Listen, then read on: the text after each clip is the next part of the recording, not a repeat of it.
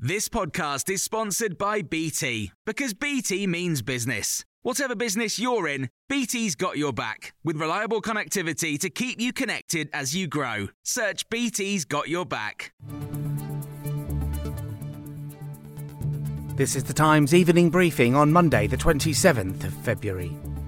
The Prime Minister has hailed his new Brexit deal, saying there will be no sense of a border in the Irish Sea in future. Since the UK left the EU, it has been difficult to get goods into Northern Ireland from Great Britain.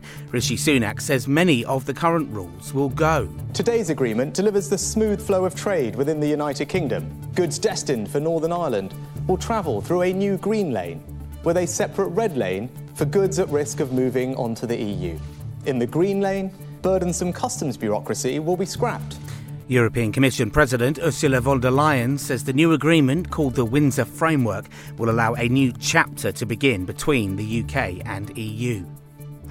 Meanwhile, Times Radio's chief political commentator Lucy Fisher says the deal still has a way to go, though. Of course, big question marks do remain. We don't know how the European research group of hardline Eurosceptics is going to react, and even more importantly, the reaction of the DUP. If they do not agree that this is a deal that can allow them to go back into power sharing in Stormont, that will be a big blow to it, and indeed negate part of the point for trying to forge this deal in the first place. Police have released CCTV footage of the car used by the gunmen who shot a senior police officer in County Tyrone. The new IRA has admitted it shot Detective Chief Inspector John Caldwell in Omagh last Wednesday. The Food Minister, Mark Spencer, has met with supermarket bosses today to discuss how to tackle the fruit and veg shortage.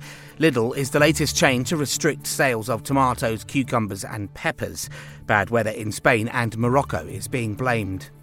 And a minute's silence has been held in Parliament for Baroness Betty Boothroyd.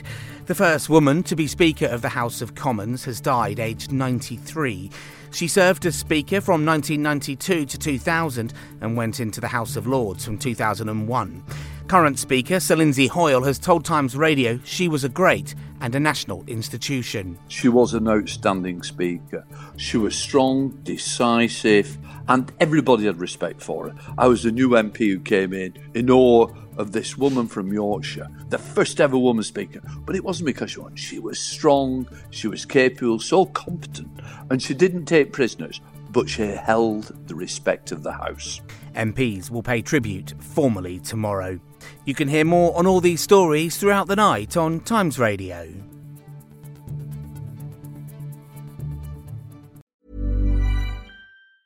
Small details are big surfaces. Tight corners are odd shapes.